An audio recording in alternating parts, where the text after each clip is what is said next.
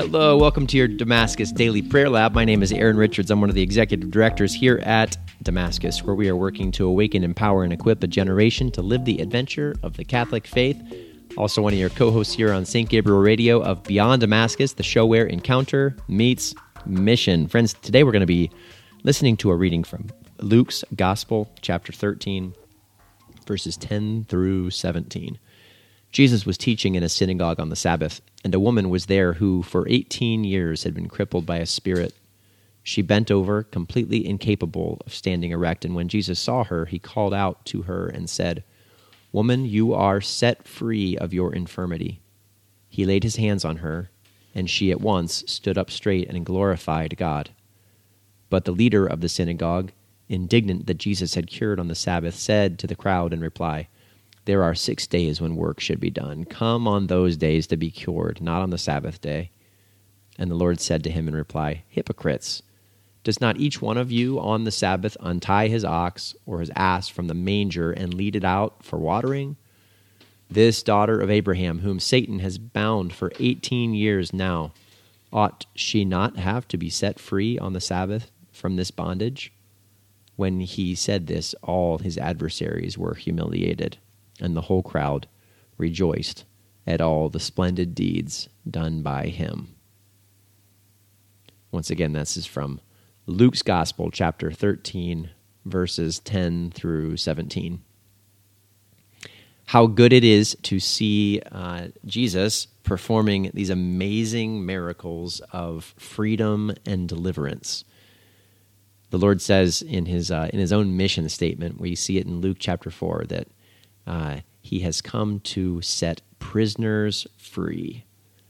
And this is such a beautiful example where the Lord Jesus enters into this woman's life in this case. He sets her free from the bondage that she had been under. It says Satan had bound her for 18 years. So Jesus delivers her from this demonic oppression and then also heals her body as she stands up straight and glorifies God. What's the reaction of the leaders of the synagogue, of course? It's anger and hostility toward the fact that Jesus didn't work according to the way that he would have desired or he would have preferred. And I want to invite us in today's reading to reflect on the times when I have been that synagogue leader and at the times when I have been the woman accused.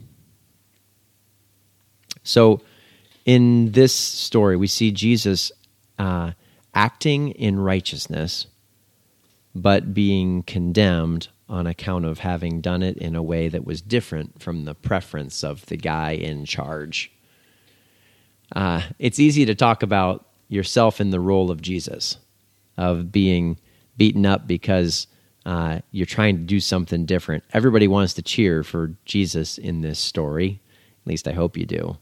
But more often than not, I find myself being convicted in the role of the synagogue official, where I see someone who, in the practice of their faith, or in the way that they, feel called to love, or feel called to worship, may do so in a way that's different from what I would prefer.